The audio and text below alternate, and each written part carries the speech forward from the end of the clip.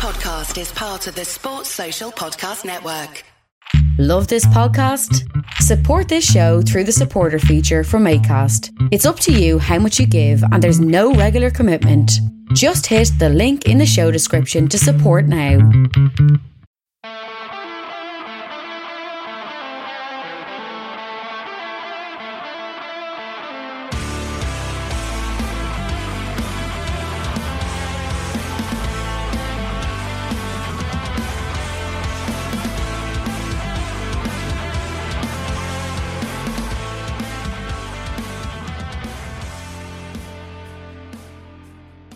What's good, boys and girls? Two-Footed Podcast on Monday, the 8th of November, brought to you by EPLindex.com and our presenting sponsor, Liberty Shield.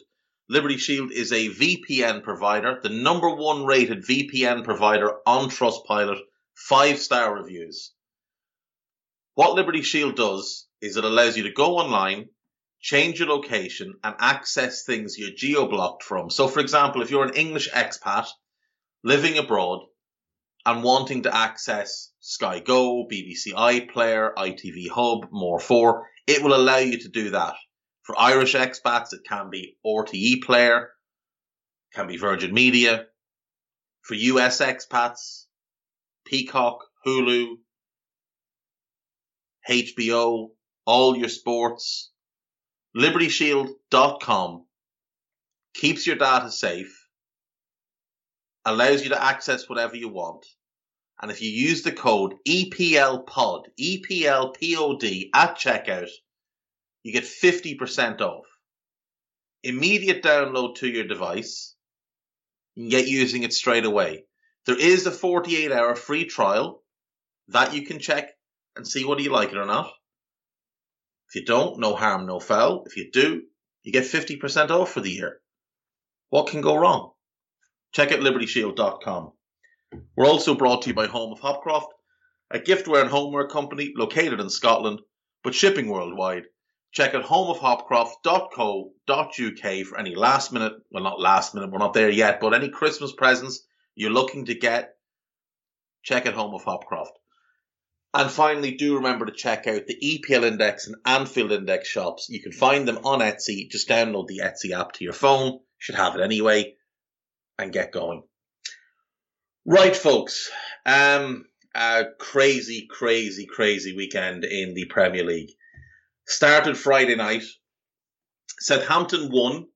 Aston Villa 0. Adam Armstrong, after 3 minutes, with one of the goals of the season thus far, an absolutely outstanding hit, gave Saints the win. Villa huffed and puffed a bit in this game, but didn't really offer any kind of threat. Didn't really look like a team with any sort of purpose. Poor at the back. A mess in midfield. Blunt up front.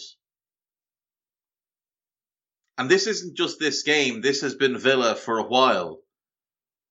Without pass it to Jack, Dean Smith hasn't seemed to have had any real tactical plan this season.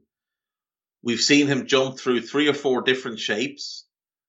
The 4-3-3 that had worked quite well for them last season was abandoned. We saw a back 3 that didn't work. We saw him move away from that and go to a 4-2-3-1. And there are many ways to play a 4-2-3-1. And it's quite a complex system that can either be really good or really bad.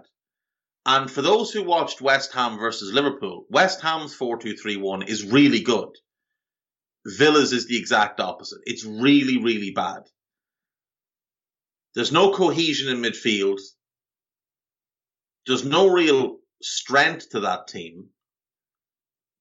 They went with John McGinn and Marvelous Nakamba in the midfield too, neither of whom are suited to it too. McGinn is fine in a 3. Nakamba will probably be fine in the Championship. They got outfought in midfield.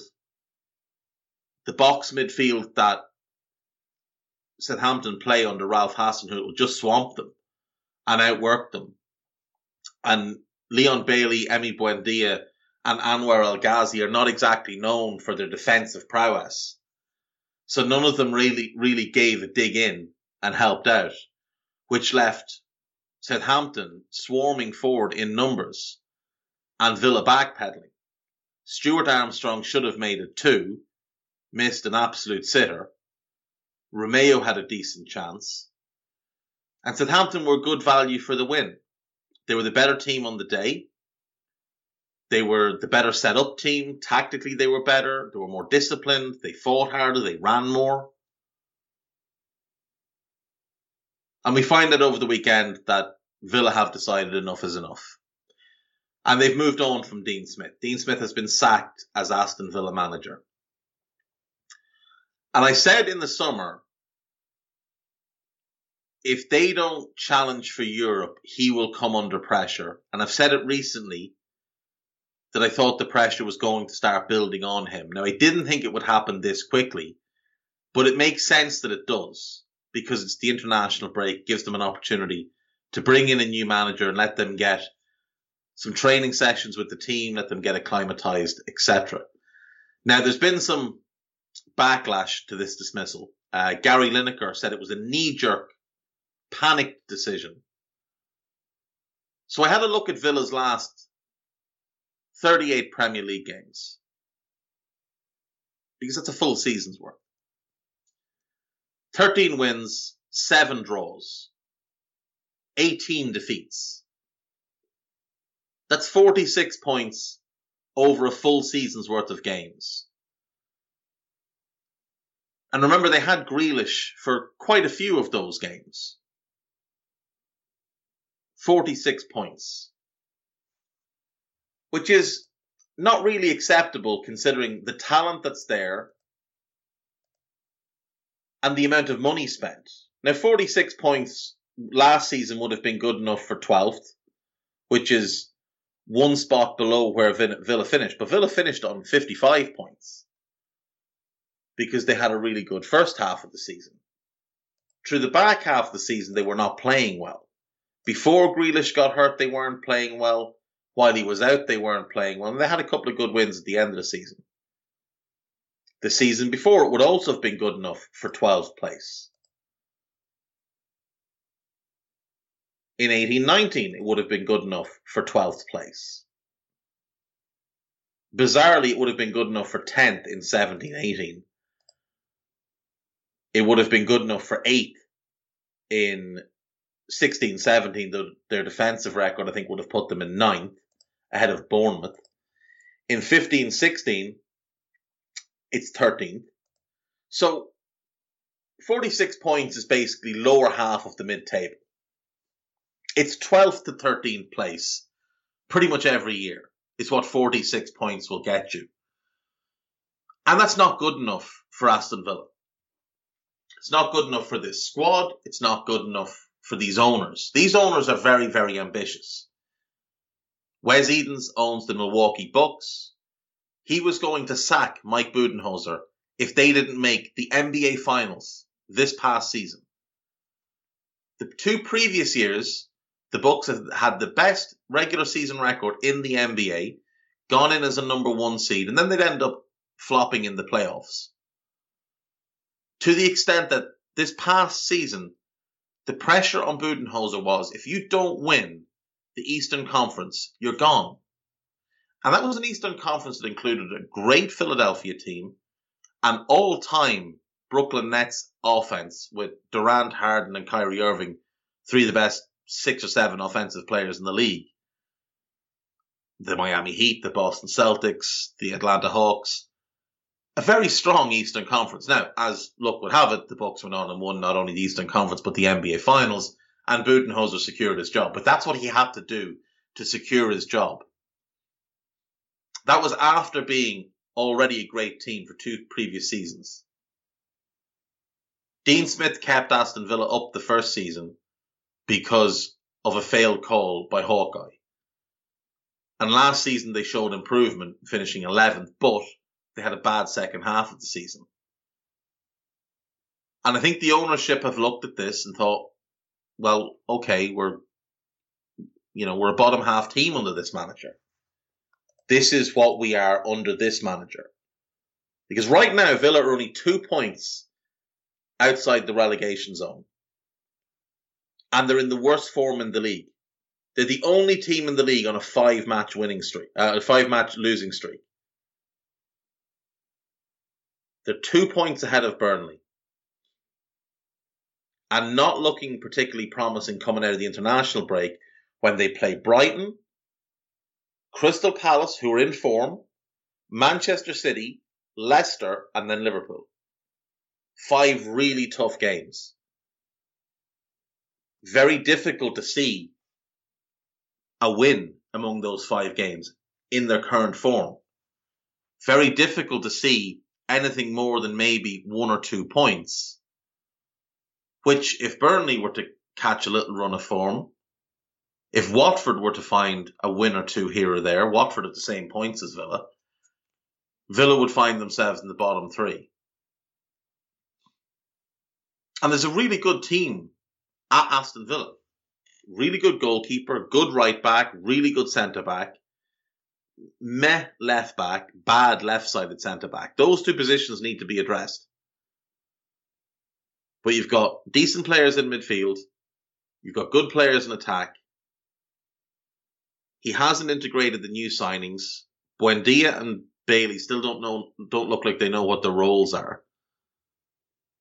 Ings obviously is out with an injury, but he hasn't looked particularly good when played with Ollie Watkins. Dean Smith didn't seem to have a plan. He didn't seem to have any kind of tactical setup. You can look at most Premier League teams and know within 2 minutes what their basic tactical setup is. You could watch Aston Villa for days and not have a clue. You can close your eyes and think of most Premier League teams and picture how they play. Not with Villa. Not with Villa. You could when Grealish was there because it was give it to Grealish and everybody else stand back and hope for the best.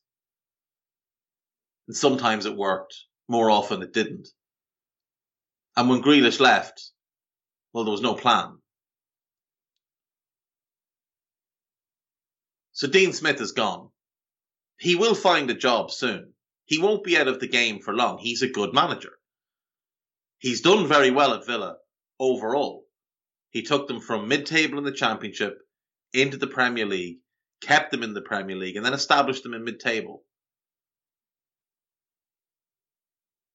But he might just not be good enough to take them that next step. And that next step was the challenge for Europe. That's where Villa were hoping to get this season. Challenging for a European spot. And unfortunately for Dean Smith, he has fallen short of the target set for him. Now, the names going round at the moment, Roberto Martinez, he wouldn't be for me. I just don't like him as a manager. Steven Gerrard is the bookies' favourites. I'd be surprised if Gerrard took that job for a couple of reasons. Number one, I don't think he'll leave Rangers mid-season. I don't think he's the type that will walk out in a club mid-season. He's made a commitment to Rangers, and I think he will honour it. Number two, I'm not really sure that Villa will want him. It's very easy for the bookies to say, oh, this is who's, the favourite. Gerrard was the favourite for the Newcastle job, but never got offered the Newcastle job. He was the favourite for the Crystal Palace job in the summer when it first became open. He never got offered the job. It's very easy for the bookies to link managers with these jobs, but more often than not, there's nothing in it. I don't know that Villa would look at Gerrard, who, let's be honest, there's a lot of Liverpool fans who want Gerrard to replace Klopp in 2024. And Gerrard, I think, would take the job if offered, no matter what he's doing anywhere else. So do Villa really want to appoint a manager that they know if he does well, he's going to leave in 2 years? I don't think they do. I don't think that's Villa's plan. I don't think Villa are thinking short term. I think they've got a longer term view. You've also got the issue of, is Gerrard really willing to risk stepping into a job mid-season in a team that's going in the wrong direction, a team that's in bad form, talent or not? Villa are going in the wrong direction, and it is going to be a difficult task to turn it round and get them into the echelons of the table they want to be in. I don't know that Gerrard's going to be willing to risk his stock by taking a job that could go badly. I think he'd rather come in the summer, get a pre-season under his belt, have more time to recruit, and put his stamp on things. Very difficult to do that mid-season unless you're an elite level manager like a Conte. So I think Gerrard will be cautious. I think Villa would be cautious. I also think you have to factor in, look, he's done well at Rangers. He did very well last season. But the first 2 seasons didn't go particularly well. They were a distant second in a 2-horse race. Last season, Celtic fell apart. Celtic were a disgrace last season. It's a big part of why they won the title. They would have won the title regardless. I think they were the better team last season, but Celtic fell apart. This season, Rangers haven't been nearly as good. They haven't been good in Europe. They've been flawed domestically. And Gerrard, prior to this season, had spent more than all the other clubs in the Scottish Premiership combined over his first 3 years at the club.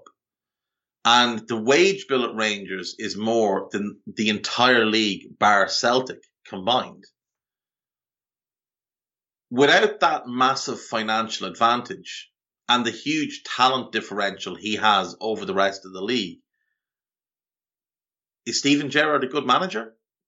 We don't know. We don't know. There's nothing yet to suggest that Gerrard is actually a good manager. He may well be. He may not be. It's very difficult to judge a manager based on winning things at Celtic or Rangers. Brendan Rodgers did outstanding work at Celtic. But he got the Leicester job based on having been the Liverpool manager, not on what he did at Celtic. Neil Lennon did brilliantly at Celtic, better than Gerrard has done at Rangers. And the best job he could get when he came south of the border was Bolton, who were in the bottom half, might have been bottom 6 of the Championship at the time. So I think clubs will be cautious with appointing somebody from Scotland. And I think Gerrard's going to be cautious with where he goes. Because if it doesn't go well, whatever Premier League job he takes, if it doesn't go well, that is going to be Liverpool off the table for him. Now, I don't think he should get the job anyway. Certainly not in 2024. Personally, I don't ever want him to get the job. Because if it doesn't go well at Liverpool, it will tarnish his reputation. Especially amongst younger fans who maybe don't remember him as a player. I see a lot of Liverpool fans on social media, younger ones, who only really saw Gerrard from 2010-11 through the end of his career. And they saw a leggy, declining, limited midfield player. Brilliant on the ball, hopeless off the ball. But you see, I saw Gerrard the 10 years before that. I saw him from his debut up until that point. I saw Gerrard be from about 01 to 09 an absolute force of nature. A one-man wrecking crew who could do pretty much everything. That's the Gerrard I remember. But a lot of people don't, and they don't have that. They don't hold him in as high a regard as people who saw him at his best do. In the same way that people who saw John Barnes play in the 90s don't regard him as highly as those who saw him in the 80s. In the same way that those that were around for Kenny Dalglish's second stint at Liverpool as manager don't remember his first stint as manager. Whereas those who saw him as manager in the 80s, they know he was a great manager. Those of us lucky enough to have been around and seen him at Liverpool and at Blackburn know he was a great, great manager. The second spell didn't go well, and that tarnished his reputation and his legacy. Graham Souness, his legacy at Liverpool should have been as the greatest captain the club ever had, the greatest midfielder the club ever had. Instead, it's tarnished by his time as manager. And I worry the same thing would happen to Gerrard. If I was Gerrard, I would avoid the Liverpool job. I still think Gerrard can go on and have a career as a manager and be successful if he's good enough without going to Liverpool. But I don't think Villa's the job for him. Not right now, not mid-season. Like I said earlier, I think he'll want to stay at Rangers because he's made a commitment there. I don't think he'd walk away mid-season. I don't know who Villa will go for. Paulo Fonseca's name has been mentioned because it seems like he has to be mentioned and then interviewed for every available Premier League job. But Villa have a big choice to make now. They have to get this one right. They have to get this one right. Now, there's been some mention of the Danish manager. He's got relationship with the sporting director at Villa. Maybe he'd be the one. But Ralph Hasenhüttl's name's been mentioned. It would be a step up for him for sure from Southampton, but I don't know if he'll be given much consideration. John Terry's name is out there. I think that would be a disaster. Kasper Hjulmand obviously is the Danish manager. He's one I think worth keeping an eye on. Graham Potter would be, I think, the perfect appointment. I think it's the perfect move for him. But at the same time, he's building something at Brighton and may not want to walk away mid-season. I think Lampard would be a disaster. Nuno would be a disaster. I think they'll look above Scott Parker, and I see Thierry Henry getting odds at 25-1. Thierry Henry is not a good football manager. Not a good football manager at all, in fact. And I don't see why his name continues to get mentioned for managerial jobs. He failed quite spectacularly at Monaco, and he didn't do particularly well with Montreal Impact either. In 49 matches as a manager, Henry has only won 13, lost 27, and has a negative goal differential of minus 33. 86 goals conceded in 49 games. And not with Minnows, with Monaco, with Montreal Impact. So Henry just needs to step aside and go do something else. Be a pundit, be whatever. You're not a manager. But Villa have a big decision to make. I like Hjulmand. I think he's done a brilliant job with the national team. Whether that can translate to club football or not, I don't know. I didn't think Dean Smith would go this early, I have to say. But I'm not overly surprised. And I think it is the right decision. Because Villa are they're in an endless cycle of dross right now. Bad. Nothing good about anything to do with Aston Villa right now. Time for a change, freshen things up. Moving on, and we'll rattle through the games a bit quicker from here. Burnley won. Chelsea won at Stamford Bridge. Chelsea went 1-up through a Kai Havertz header on 33. Brilliant cross from Reece James. Good header from Havertz. Matija Vidra on 79 makes it 1-1. One of those FIFA goals where you draw the keeper and play it across, basically what happened. Burnley defended well. Nick Pope made some really good saves, but Chelsea should have won this game comfortably. They dominated possession. They had 25 shots in the game, but only 4 on target. The finishing was wayward. I've seen people say they're better without Lukaku. I don't think they are. I think they play more interesting football without Lukaku. But I think if Romelu plays that game, they win it comfortably.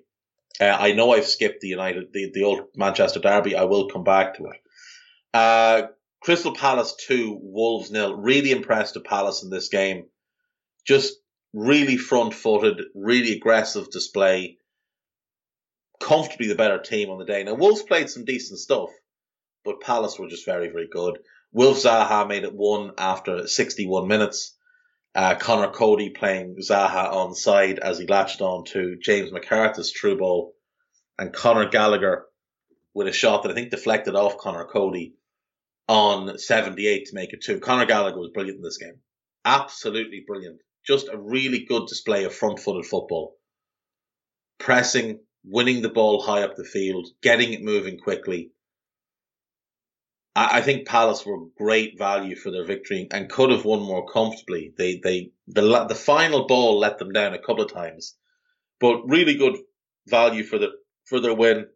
I think Vieira's done an outstanding job so far. Brentford 1, Norwich 2. Matthias Norman on 6 minutes with a great goal, and then Teemu Pukki with a penalty on 29 after he'd been put through by a really good defence-splitting pass from Matthias Norman, who was he was comfortably the best player on the pitch on Saturday. Matthias Norman. Really, really good performance. Pukki was brought down, I think, by Charlie Good and got up himself and put the penalty away with minimal fuss. Brentford huffed and puffed a bit, but this was a really flat performance from them. Rico Henry made it 2-1 on 60, getting on the end of a deep cross from Mbeumo. But in truth, Brentford didn't deserve anything from the game. Tim Krul did make a couple of good saves to his credit.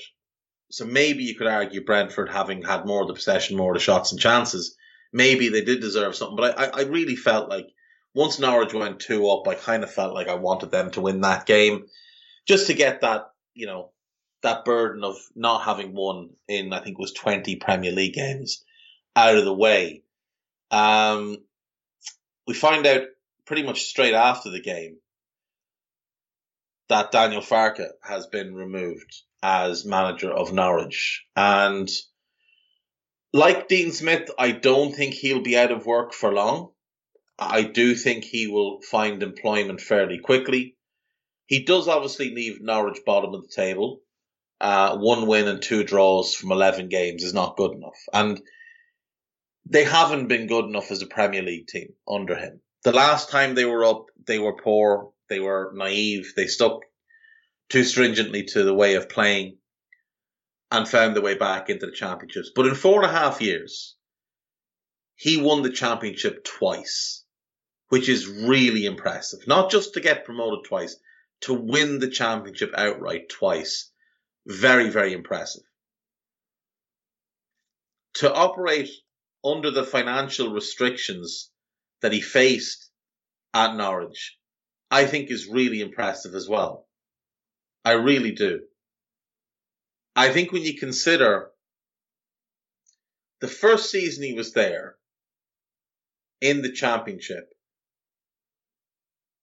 they spent 16 million net. Okay. The second season, it's a net they spend. No, I'm wrong. Sorry. The first season he's there, they make a profit of 16 million.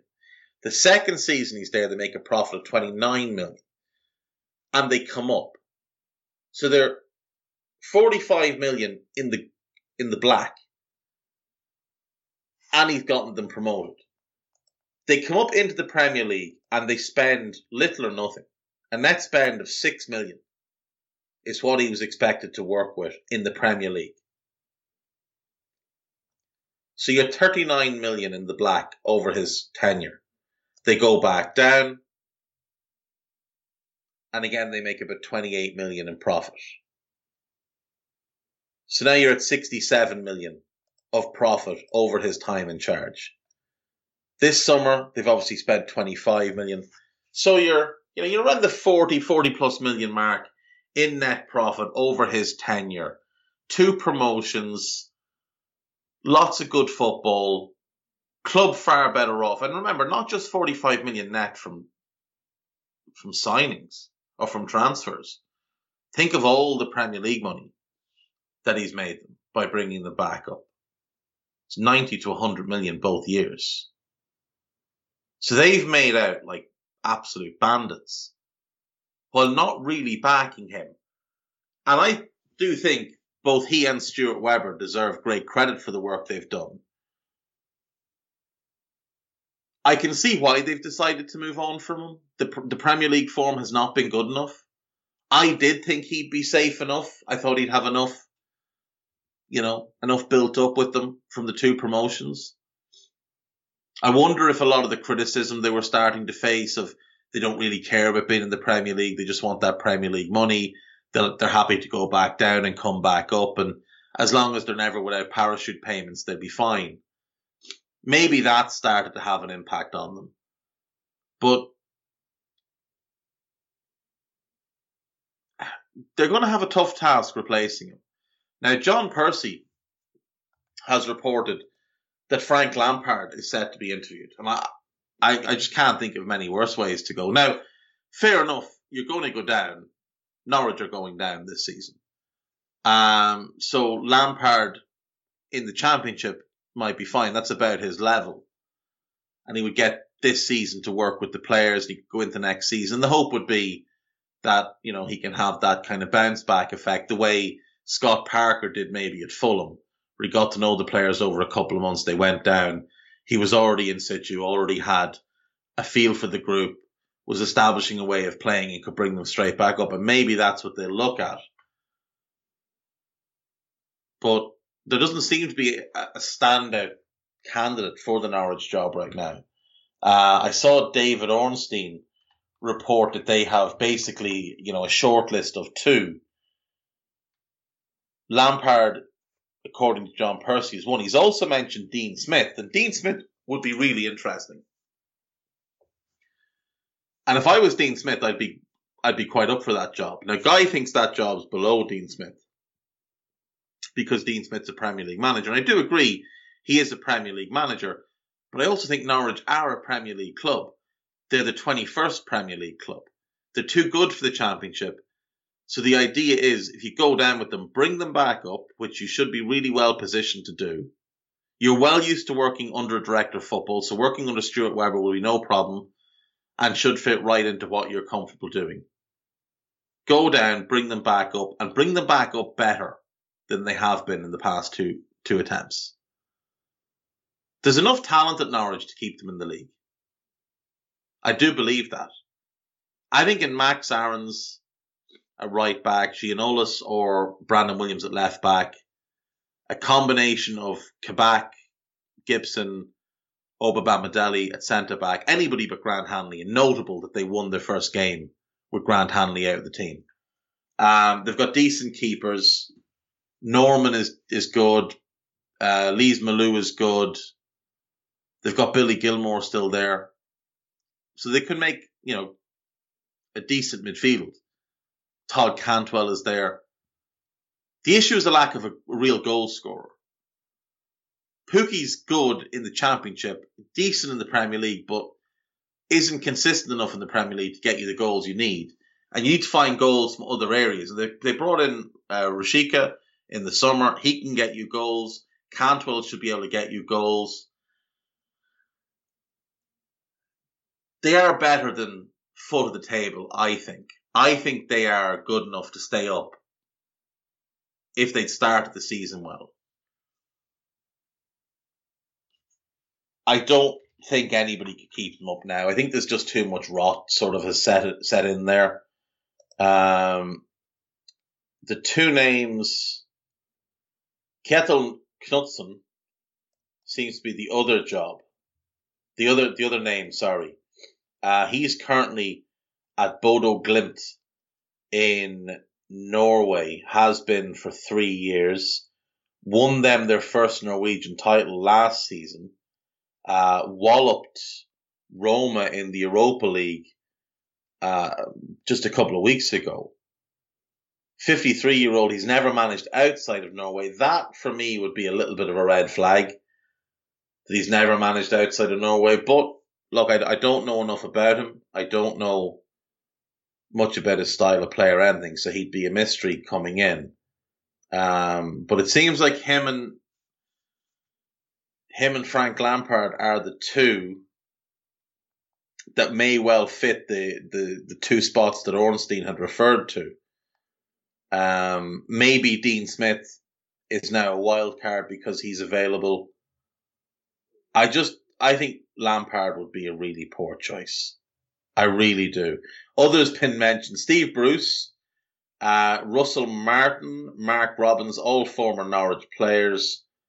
Hodgson, I just don't. No. Let's leave Uncle Hodgie to retire. Let's not drag him back again. Norwich's decision is more about who do they trust or who do they want to bring them back up next year than who do they want for the rest of this season. This season is going to be a learning exercise. So maybe that's where Lampard makes sense. But it's a big decision. It really is. And it won't be one they'll take easily. I can't imagine the Farke one was easy for them to make. There's a lot of good blood there. A lot of strong relationships have had to be severed to make that move and get rid of him and his coaching staff. They hope apparently to appoint a manager in the next few days. So we'll just have to keep our eyes on that one. Moving on then. Brighton won. Newcastle United won.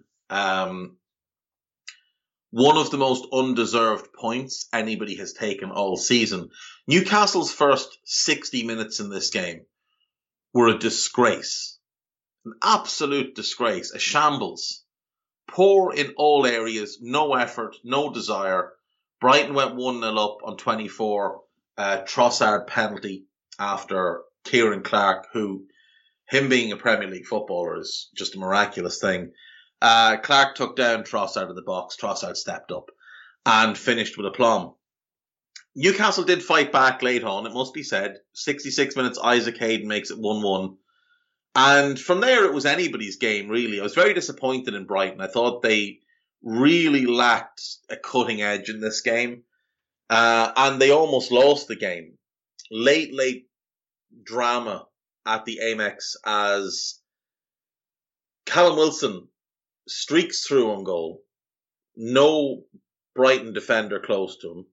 Robert Sanchez comes herring out of his goal and clips the heels of Wilson. And down goes Wilson outside the box.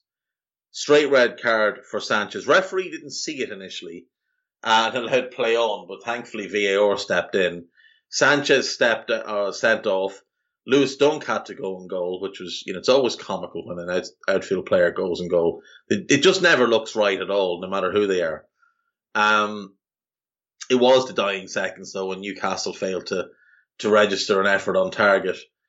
But this is a big opportunity lost for Brighton. This was 3 points they should have taken. This is a dreadful Newcastle team. And a win would have put Brighton above United into 6th, and I think would have been more resembling where they deserve to be right now. This is a bad draw. I'd mark this one down as a bad draw. For Toon, it's a good point, and it's 2 points from the last 5 games. It keeps them off the bottom of the table. But Eddie Howe is set to be appointed today. He may have already been appointed. It's a colossal job. It really is. I don't like their chances of staying up, I have to say. Winless through 11 games, 5 points, 12 goals scored, 24 conceded is absolutely shocking. For a flat back 5, for that style of football, it's shocking. Nothing really to be impressed about with Newcastle. And Eddie Howe has an enormous job in his hands. If he keeps them up, this will be as big an achievement as anything he did at Bournemouth. But if they go down, he'll be well suited to bringing them back up. Like I was saying with Lampard at Norwich, that could be the idea here. Look, we may well go down. If we go down fine. We'll buy our way back up. And Howe has proven before he can manage very well in the Championship. So,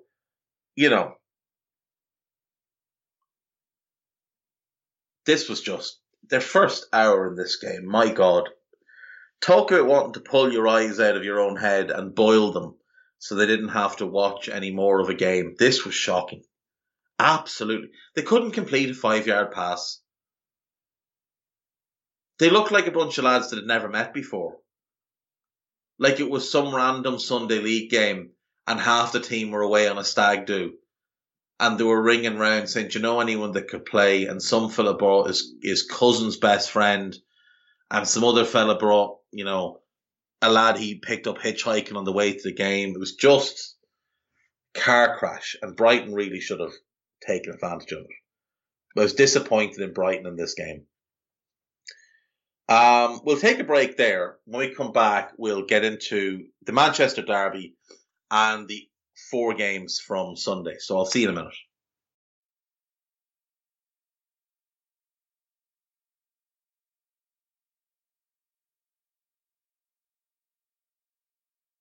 Right, folks, welcome back. So quickly we'll run through the early kickoffs on Sunday and then focus on the 2 big games from the weekend. Everton 0, Tottenham 0. Tottenham should have won this game. Tottenham had the better chances in this game. They didn't manage a shot on target, which was ridiculous considering Emerson Royal and Reguilon had great opportunities. Kane had a half-decent chance as well, but couldn't work the goalkeeper, couldn't get anything on target. Lo Celso's effort from the edge of the box had Jordan Pickford scrambling, but wasn't good enough to find its way in.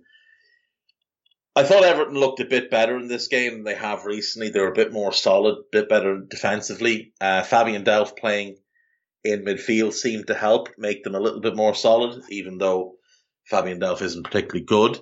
But they thought they had a penalty when Richarlison went down under a challenge from Lloris, but it was correctly found that Lloris's hand had got the ball first and it was overturned.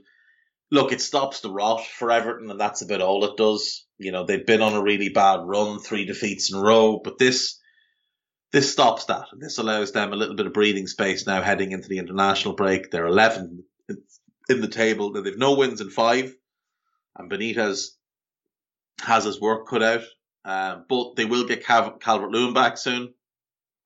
They will get Doucouré back in due course. They'll get Digne back. They'll get... Oh, Digne is back. Digne played the weekend. They'll get Yerry Mina back, is what I meant to say.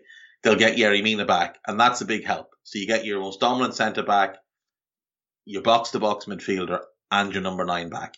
Those things will all help Rafa Benitez and Everton.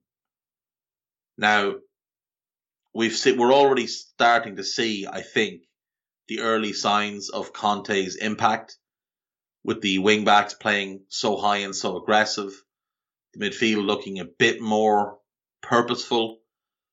Defensively, there's still a couple of issues, and he's going to have to sort out something with Eric Dyer, because the guy just can't play. He just can't play at this Premier League level, not as a centre-back, not if asked to do anything other than head it and kick it. He could maybe play in a deep block for a team that's not going to be in any way adventurous, but he is badly exposed in a team that want to be progressive.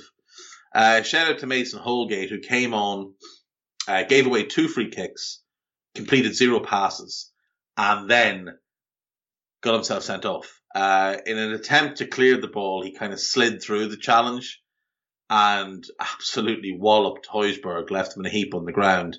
That was an impressive cameo by Mason, who will now find himself, I think, out of the team for probably 3-4 games. I think 3 game suspension, and Rafa will probably punish him a bit after that. Disappointing from him. He is capable of better.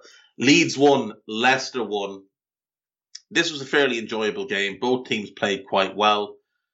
Leeds went 1-up with a Rafinha free kick, which I don't think he was shooting. It's one of those ones where he's put it in an area where if no one touches it, it might go in. But the keeper can't dive to save it in case someone touches it and it goes in a different direction.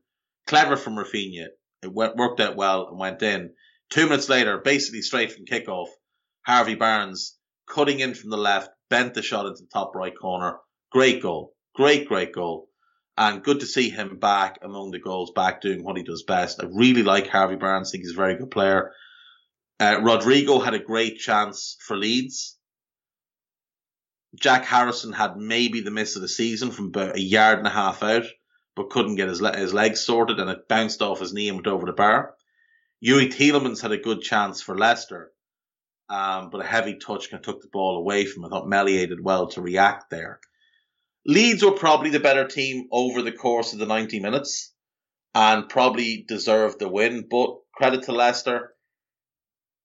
They stuck it out. They fought hard. They worked hard for their point.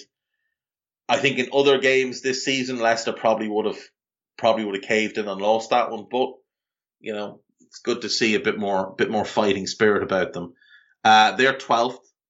level on points with Everton, but a -2 goal difference, which is really not good considering the attacking talent they have. A lot of work for Brendan to do over the international break. A lot of work for Brendan to do. Arsenal won, Watford 0.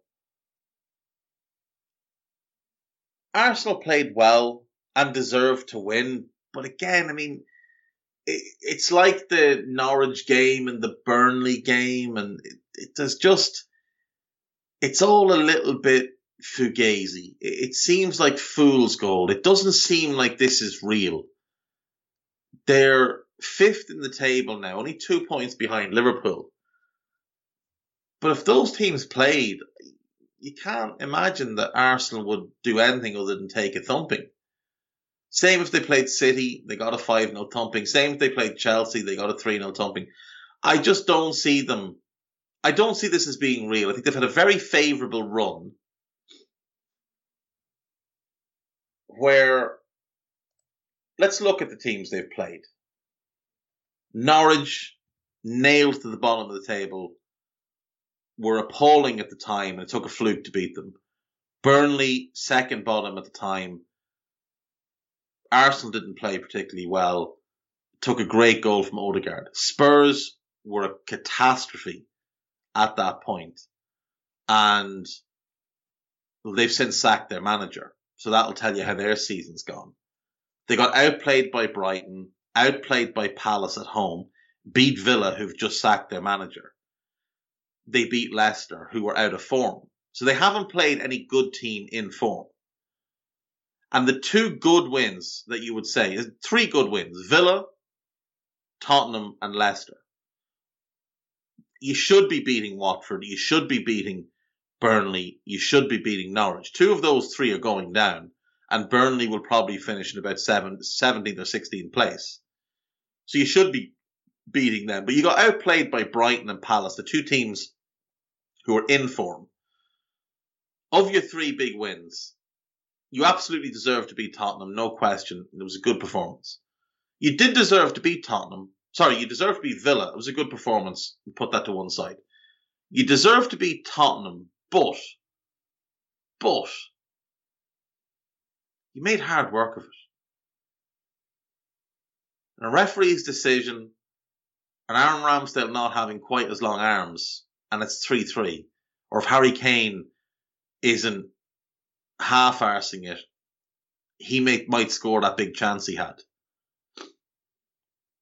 Against Leicester, you needed a bunch of ridiculous saves from Ramsdale. I think 4 1v1s plus the one from the free kick. Like, he's not always going to play like that. He didn't play like that this weekend. He made quite a big error that almost led to a Josh King goal. So I look at their run and I'm wondering what I'm meant to be impressed by, other than the fact that it's 8 games. Like, what else is there? 9 games, isn't it? 9 games. What else is there to impress me other than 9 games? Now, up next, you're going to Merseyside. You're going to Liverpool. Then you get Newcastle at home. Then it's United away. Then it's Everton away. Then Southampton at home. Then it's West Ham. So in the 6 games after the international break, we're going to learn a whole lot about what this Arsenal team are. Liverpool, United and West Ham. The United are not particularly good either. But we'll learn something from that game. We'll learn something from the game against Everton too, because Benitez is a better tactician than Arteta, and if he has his full complement of players back, it wouldn't surprise me if Everton beat Arsenal in that game. So I put no real faith into Arsenal being 5th in the table. Don't score a whole lot of goals, only 13 this season. Only conceded 13, admittedly, which is, I think, the joint 7th best defence in the league. Which isn't great, but a lot of them did come in one game against City, so maybe we give you a pass on that one. But all things considered, I'm not overly impressed yet. I want to see a lot more. I want to see them against good teams in form. This entire run, they've played three teams who are currently in the top half. They got outplayed by two of them. Very, very fortunate to draw those games. And the other one was Tottenham. And I would still back Tottenham to finish above Arsenal, especially now that they've changed manager. But, when you're beating four of the bottom five, I mean, you're supposed to beat the bottom five. It's kind of what they're there for,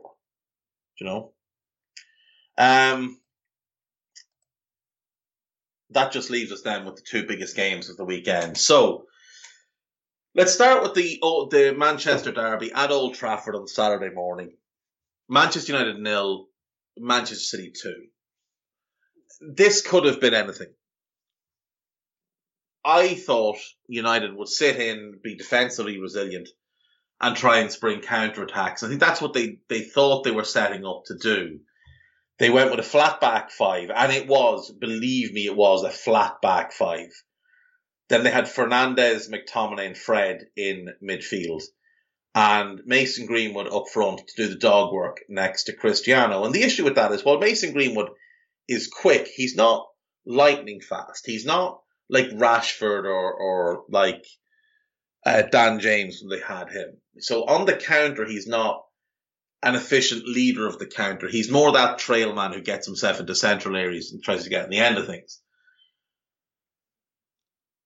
There were so many problems with this United performance, but let's give credit where it's due. David De Gea saved 4 big chances in the first half. 4 really good saves from De Gea that if 2 of them had gone in, it probably would have been a fairer reflection on what the half was. Eric Bailly had sliced into his own net on 7 minutes. Really, really rash. Who knows what it was he was doing, but none of it was good. Then De Gea kicks into Superman form from a couple of years ago and starts saving everything that comes near him. The defence at this point looks an abomination. You've got 3 centre-backs playing really close together. And then you've got your supposed wing-backs playing as traditional full-backs. And what City did was City lined up with De Bruyne on the right. No, sorry. Gabriel Jesus on the right. De Bruyne as the false 9. And Foden on the left. Now, De Bruyne was dropping back into midfield. You had him, Bernardo Silva, and Gundogan kind of rotating between that false 9 position. And whenever one of them was as the false 9, the other two would be the number 8s, and they'd switch sides, and they were absolutely brilliant to watch. City were magnificent in this game, but we'll come to them. Gabriel Jesus stayed really wide in the right and made Luke Shaw mark him, and Phil Foden played really wide in the left and made Aaron Wan-Bissaka mark him.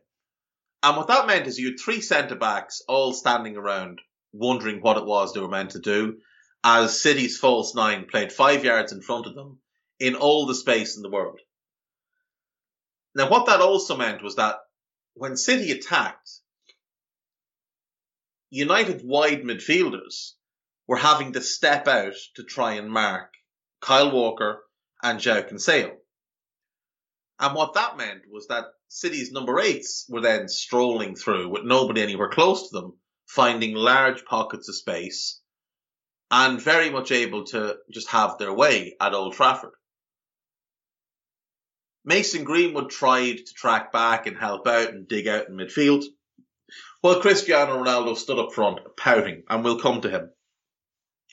Now, I've always said Ollie's a spoofer, and here's why he's a spoofer. Ollie's idea of changing things in attack is to throw on more attackers. If you're not scoring enough goals, rather than an actual tactical switch, what Ollie will do is he'll add more attackers.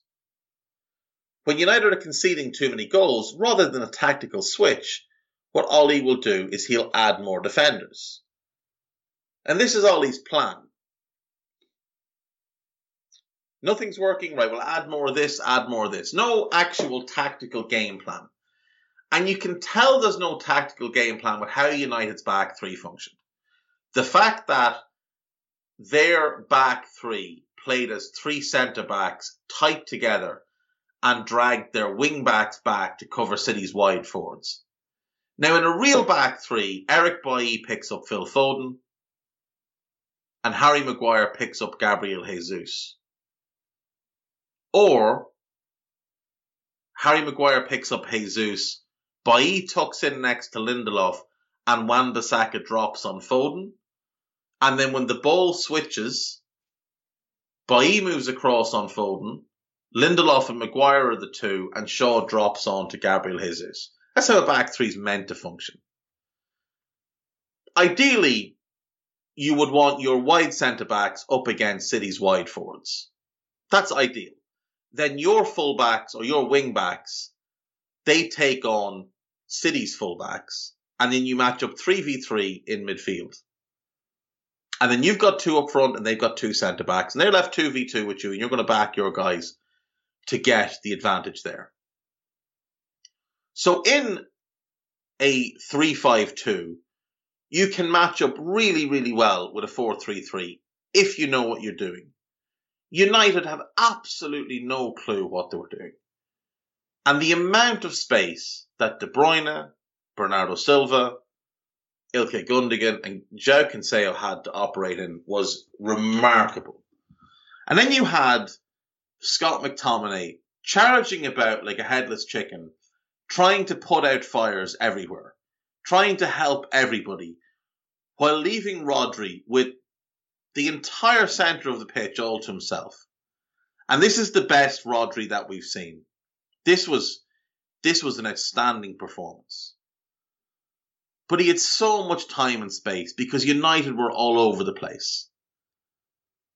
And it could have been 4-0 before it was 2-0. The second goal comes from João Cancelo clipping a ball towards the back post. Luke Shaw, for some reason, deciding to leave it and not clear it. And Bernardo Silva sneaking in, getting a foot to the ball. David De Gea failing to deal with it and the ball ending up in the net. Nobody realised it ended up in the net until Bernardo Silva ran away celebrating. So they go in 2-0 up, and there's no way to argue that City don't deserve this. City have been outstanding and United have been shocking. In the second half, City came out and basically taunted United. They knocked the ball around. They made it look very, very easy. They'd attack, then they'd pull back. They'd attack, they'd pull back. It was always that threat. You know when you see a bully do that thing towards someone that they're picking on where they, pretend to throw a dig, maybe jerk the shoulder towards them, a little head fake, and you see the person who's getting bullied sort of flinch or wince, anticipating what's coming. That was basically what the entire second half of this game was. Pep Guardiola didn't make a substitution. Didn't need to, because his lads weren't tired, because they played the game at their tempo, at their pace, and made it look so routine. Now, Foden should have made it 3. Good opportunity on his left foot, inside the box. Clips the outside of the post. Just doesn't quite get the right angle on it. But it was so easy for City. And you can go through them man for man. And they all played very well. Except for Stones and Diaz, who didn't have anything to do. They didn't have anything to do. United didn't really muster anything in this game. They were bad at the back. They were a mess in midfield. Greenwood, to his credit, ran, but he couldn't impact the game. And Cristiano Ronaldo's performance was a disgrace. A disgrace. He stood with his hands in his hips, he walked around, he pouted, he gesticulated, and he was crap. And the problem is, it wasn't just this game. Go and look at his actual performances. There used to be a site, I can't think what it's called, but I don't think it's around anymore. There used to be a site where you could watch Premier League games without the goals. It was an analysis site. It was a subscription service. I don't think it's around anymore. But you could watch games without a goal. without the goals. And you could get a better idea on how the game went and how players played. If you watch Cristiano play, he has been terrible since joining Manchester United. Unless he scores, he offers nothing. Absolutely nothing to the team. And go and watch his performances against Liverpool, against City, obviously, against the weekend, against Villa, against West Ham. Go and watch those performances. They're a disgrace. The man offers absolutely nothing. And for the second game in a row, he should have been sent off. Because the way he jumps in at Kevin De Bruyne, he should have been sent off for that. He should have been sent off against Liverpool for the tackle on Curtis, for the kicking the ball at Curtis Jones when Jones was lying on the ground. He should have been sent off for that. He should be sent off again here. His performances have been a disgrace. And yes, I know he scored 9 goals. And it's tremendous. And they've all been go-ahead goals or equalisers. His performances, his actual level of play has been a shambles. He offers nothing to the team if he's not scoring. He's a liability. He limits how United can play. They can't play a 4-2-3-1 because he can't play up front in his own. They can't press from the front because he doesn't press. And it would be pointless to play, because the 4-2-3-1 would suit them. Greenwood on the right, Bruno as 10, Sancho on the left. But ideally you'd put Rashford up front, or you'd put Rashford on the right and Greenwood up front, whichever way round. But they're going to have to play this fella. And he won't press enough to make it work. Can't really play a 4-3-3 because he won't press from the front. You need a presser in that middle row. Makes it very, very easy for teams to play out against Manchester United because he won't run when he doesn't have the ball. They had 1 shot on target. Manchester United, 1. They had 2 shots on target on their own goal. 1 the Bailly goal and 1 Lindelof that De Gea made a great save from. Think about that for a second now. They had 2 shots on their own goal and 1 on the opposition goal. At home in a derby. Cristiano had more touches in his own box than he had in the City box. 32% possession. 32%. That was after 36% against Liverpool. At least they had 4 shots on target in that game. This was worse. The scoreline's not as bad. The performance was worse, and the gulf was even bigger. City could have won this game 12-0 if they'd wanted to. But Pep just called mercy at half-time. So City just toyed with them. They were playing different games, different sports. City were brilliant. De Bruyne was brilliant. Bernardo Silva was sensational. João Cancelo was excellent. Foden was excellent. Gundogan was very, very good. Rodri was the best player on the pitch. Rodri was just different class. Just different class. So much time and space, though. Made it so easy for him. Anyway, another bad win for United. But news today is that they have no plans to move on from Ole Gunnar Solskjaer. So, at the wheel, Ollie's at the wheel. West Ham 3, Liverpool 2. Huge win for West Ham and a well-deserved win for West Ham. The better team on the day. Great team performance. Moyes has them absolutely keyed in. Perfect. Tactically brilliant. Commitment, desire, organisation, discipline. Just great defensively. Excellent on the counter. Excellent set pieces. 2 goals from set pieces in this game. Some obviously questionable calls. The first West Ham goal, the Cresswell and Henderson tackle. Absolutely, you can argue that those should have gone in Liverpool's favour. And that does change the game. If those things go in Liverpool's favour, it changes the game entirely. But West Ham were good value for the win. Do not look at stats such as Liverpool having 70% possession. West Ham controlled the game. West Ham controlled where the game was played, how it was played, and the tempo at which it was played.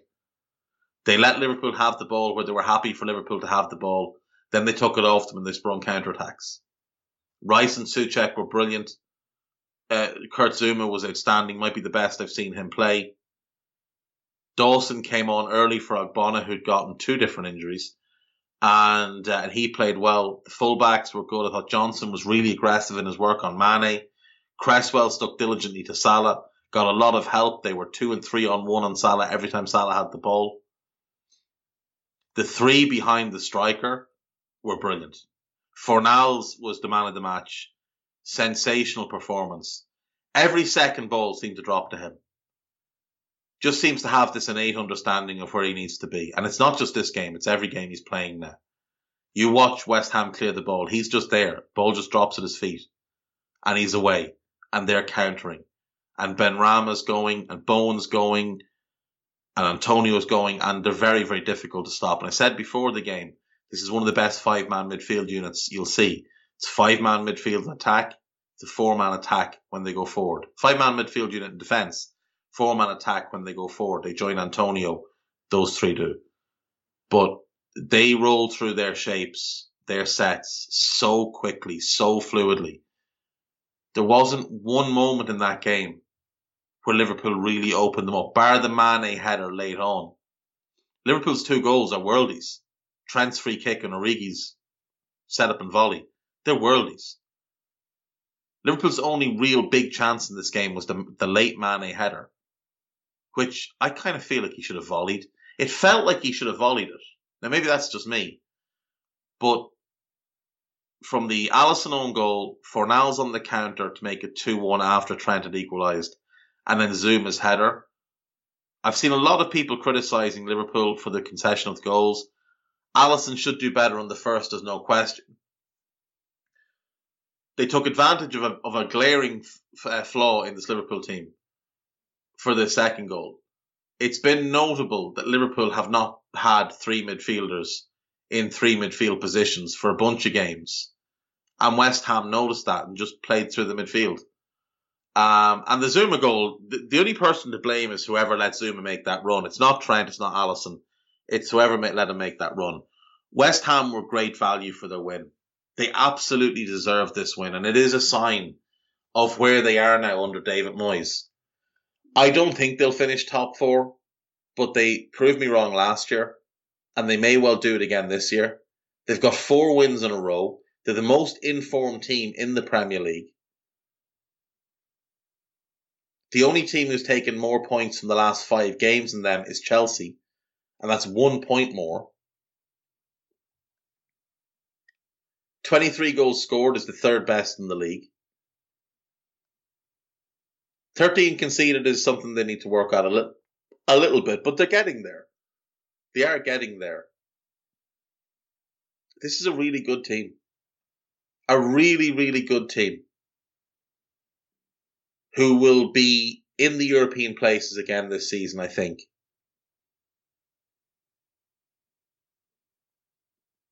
What a job David Moyes has done. At the start of last season, I really did think they were going to have major trouble. And they ended up 6th, 2 points off the Champions League spots. And this season, they're right back in the mix. Right back in the mix. I've done more on this game on the Daily Red podcast, which you can find on AnfieldIndex.com. It's about 20-22 minutes today. It's just me talking mostly about this game. So if you want to hear more on that game, go and listen to that. It's more from a Liverpool perspective, that one. I think for this, I would just want to give credit to West Ham. I really do. I just think they were brilliant. They controlled the game. They dominated where it was played. They allowed Liverpool to hold the possession. They allowed them to take pot shots. And they were never really troubled. Name me one good save that Fabianski had to make that wasn't routine. One. Liverpool scored 2 worldies. That was it. That was it. 2 worldies.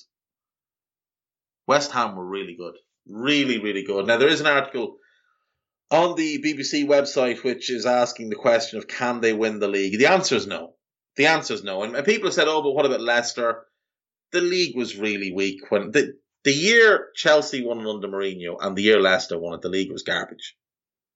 The Premier League was garbage those 2 seasons. The worst seasons in the Premier League history. This West Ham team, as good and all as they are not going to win the league. It's as simple as that. They're not going to win the league. They're not going to get more points than Chelsea, Liverpool, or City over the course of 38 games. Tactically, they're as good as anybody. Talent-wise is where they get caught a little bit. There's good players in the team, don't get me wrong, but there's not one great player in the team. There's a couple of mediocre players in the team. Goalkeeper, the left back. Most of the rest are good to very good. There's nobody great in the team. Chelsea, Liverpool, and City all have great players. A number of them. If you watch City play against United, it looked like they had 11 great players. Same thing when Liverpool played them. West Ham also don't have the squad depth. They've got some really good squad players, but they don't have the squad depth throughout. And an injury to Antonio would completely torpedo them. And we know at some point he's going to miss a run of games. Plus, they're still in the Europa League. That's going to wear them down over the season as well. But credit to Moyes. I really do think it needs to be said. He has done a magnificent job since taking over there the second time around. It would be great if they got fourth. It genuinely would. He would deserve it. They would deserve it. But I can't praise them enough. The way when they scored and set back into their 4-5-1 and then sprung to 4-2-4 as they countered, the way they press is really clever. It's like incremental pressing. Rather than try and force Liverpool back 20 yards with their pressing, they try and force them back 2 and 3 and 4 yards. They slot into a 4-1-4-1 and just push you back a little bit. They don't try and push you over. They just try and push you back a little bit. And as you move back, they step forward. And then they do it again and again and again. And all of a sudden, you've been pushed back 20 yards and you haven't really noticed. And no space has opened up. A lot of teams, when they press, they try for that big press. And they try and push you right back. And if you're good enough on the ball, you can play through that press because they will leave an opening. And all of a sudden, you're in behind them. West Ham don't press like that. West Ham press in increments. There's no gap. It's all very well coordinated, all very disciplined. And if they feel it's not working, they just sit back. And they wait. And they wait. And then they do it again. And everything is done with purpose. Everything is done with discipline. Liverpool couldn't find passing lanes because of how well West Ham blocked them off. One of the best performances I've seen against Liverpool in the last 3 or 4 years. Genuinely. Outplayed, outfought, outcoached. Outstanding. Absolutely outstanding. And credit to David Moyes, like I say, well deserving of his win and well deserving of third place in the league. Right, we'll finish up with David Ornstein's column came out this morning. So the big bits of news in that, Ole Gunnar Solskjaer's future is allegedly in the hands of Joel Glazer. I don't know that Joel Glazer knows that he owns Manchester United Football Club now, but, you know, he's somewhere out there in the ether. I don't see Ole going anywhere. Not while they're still in the mix for top 4. I don't see Ole going anywhere. Pochettino is the one I think they would make the move for if he became available. I think if PSG sack Poch, I think United will go all in for them. All in for them. And just bin off Ole and his staff and go for Poch. But other than that, who else is out there? They've just let Conte go. He wasn't a great fit anyway. Ten Hag has a contract. I don't know if he'd be willing to break it mid-season. Lopetegui the same. Potter the same. Yes, it's Manchester United, but again, it's mid-table. A lot of these guys will look at it and think, right, long-term reputation here. If I walk mid-season, go there, and it doesn't go well, and I end up having to go back to a second-tier club, are they going to be willing to take me on if I'm the type who walks out mid-season to go for the big job? A lot of these guys are thinking about careers rather than just the here and now. Mark Overmars is set to stay at Ajax after a link to the Newcastle sporting director role. They should have been appointing a sporting director before they appointed a manager. That's just what it is. Trent Alexander-Arnold is set to pay for 250 children to play football in a local league. So the Trent Alexander-Arnold League has been set up for 5 and 6 year olds in Toxteth and West Derby. This is great. This is great. He's putting a substantial amount of money and guaranteeing it for the future as well into giving kids the opportunity to play football. I think that's brilliant. I love to see players giving back to their community. Southampton's players have been told they don't have to report to the club's training base this week. Coach Ralph Hasenhüttl has given his squad permission to work from home after they won 3 out of 4 Premier League matches since the previous international break, drawing the other. To turn the season round in this spell of time. Really, really good. He apparently cancelled their time off in the last international break because they failed to win any of their first 7 games, and he's given it to them this time. So credit to him, rewarding the players for their efforts.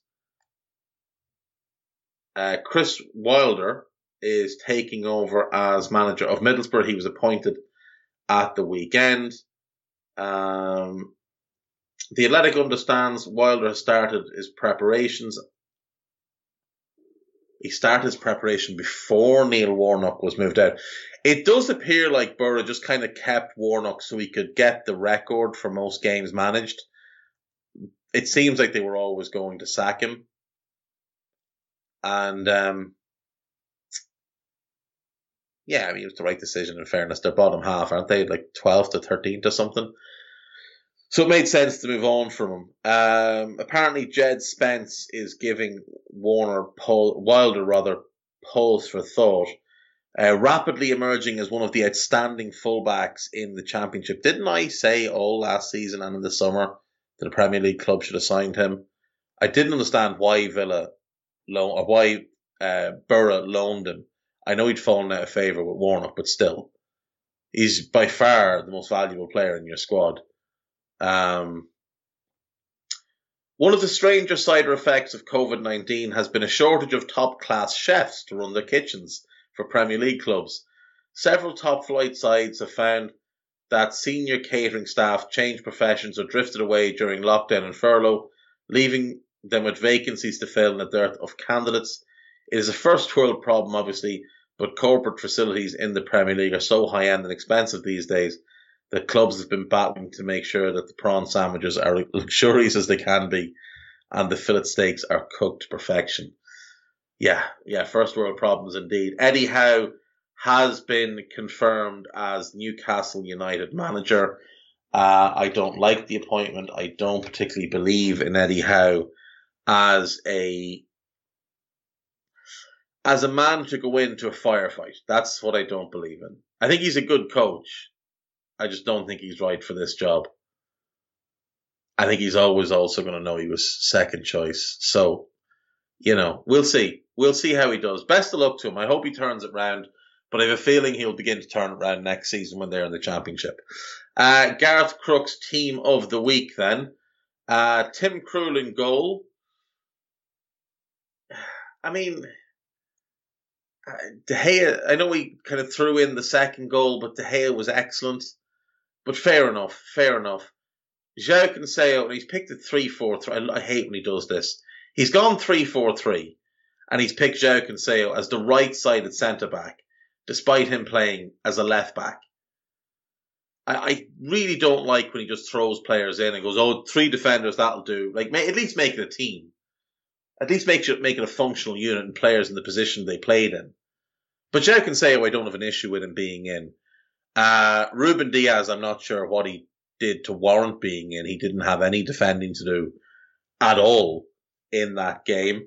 I would be far more likely to say that Mark Guehi of Crystal Palace, who I thought was brilliant against Raul Jimenez, should be in. Kurt Zouma, absolutely no problem there. Bernardo Silva and Rodri, no problem. Though Bernardo Silva as a right back causes me a headache. Matthias Norman, great goal. Good pass to set up the penalty opportunity. No problem there.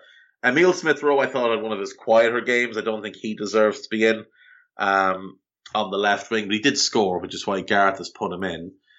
Rafinha, no problem. Fornals as the number 9. Fornals played in midfield.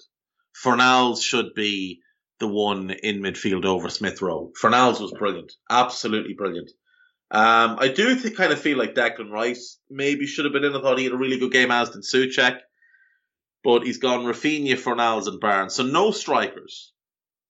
No strikers at all making the Garth Crooks team of the week, which, you know, I mean, it is his team, but nonetheless, I'm sure you could have found space for somebody. I'm surprised Matthias Vidra didn't make it in, just because he scored.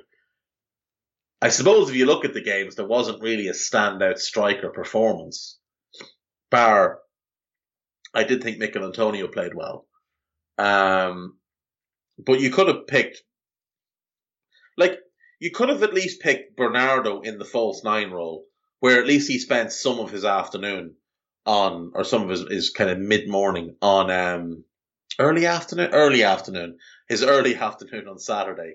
But no, he's picked Fornals, who played largely as a 10 or a left winger. I don't have a problem really with the individuals. Smith-Rowe, I think, is a questionable one. I wouldn't have Diaz there because he had nothing to do. He had nothing to do. He could have gone home, you know, brought his wife out for dinner, for lunch as it would have been, come back, gone to the club shop, bought some, you know, Manchester United merchandise, lit it on fire, called the fire brigade, have them come in and put it out, answered questions, given a statement, gone and had a shower, put back on his kit, strolled back out. Nothing would have happened. He wouldn't have missed anything. United were so poor.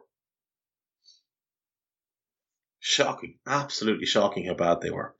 That's basically it, folks. That is basically it for today. Tomorrow then. Right, so obviously no games now for the rest of this international break. No games for 2 weeks. So for the rest of this week, I think what we will do is maybe take a bit of a State of the Union and go through all 20 teams, the strengths, the weaknesses, how they've done, good wins and bad results.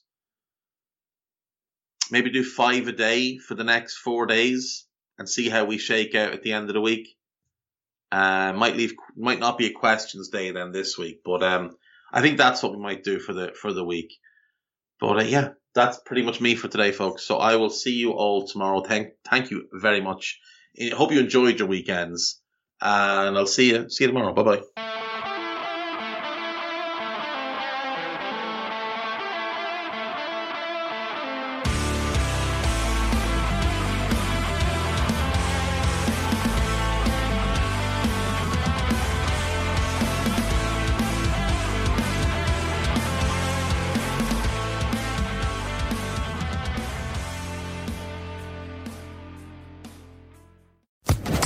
Social Podcast Network.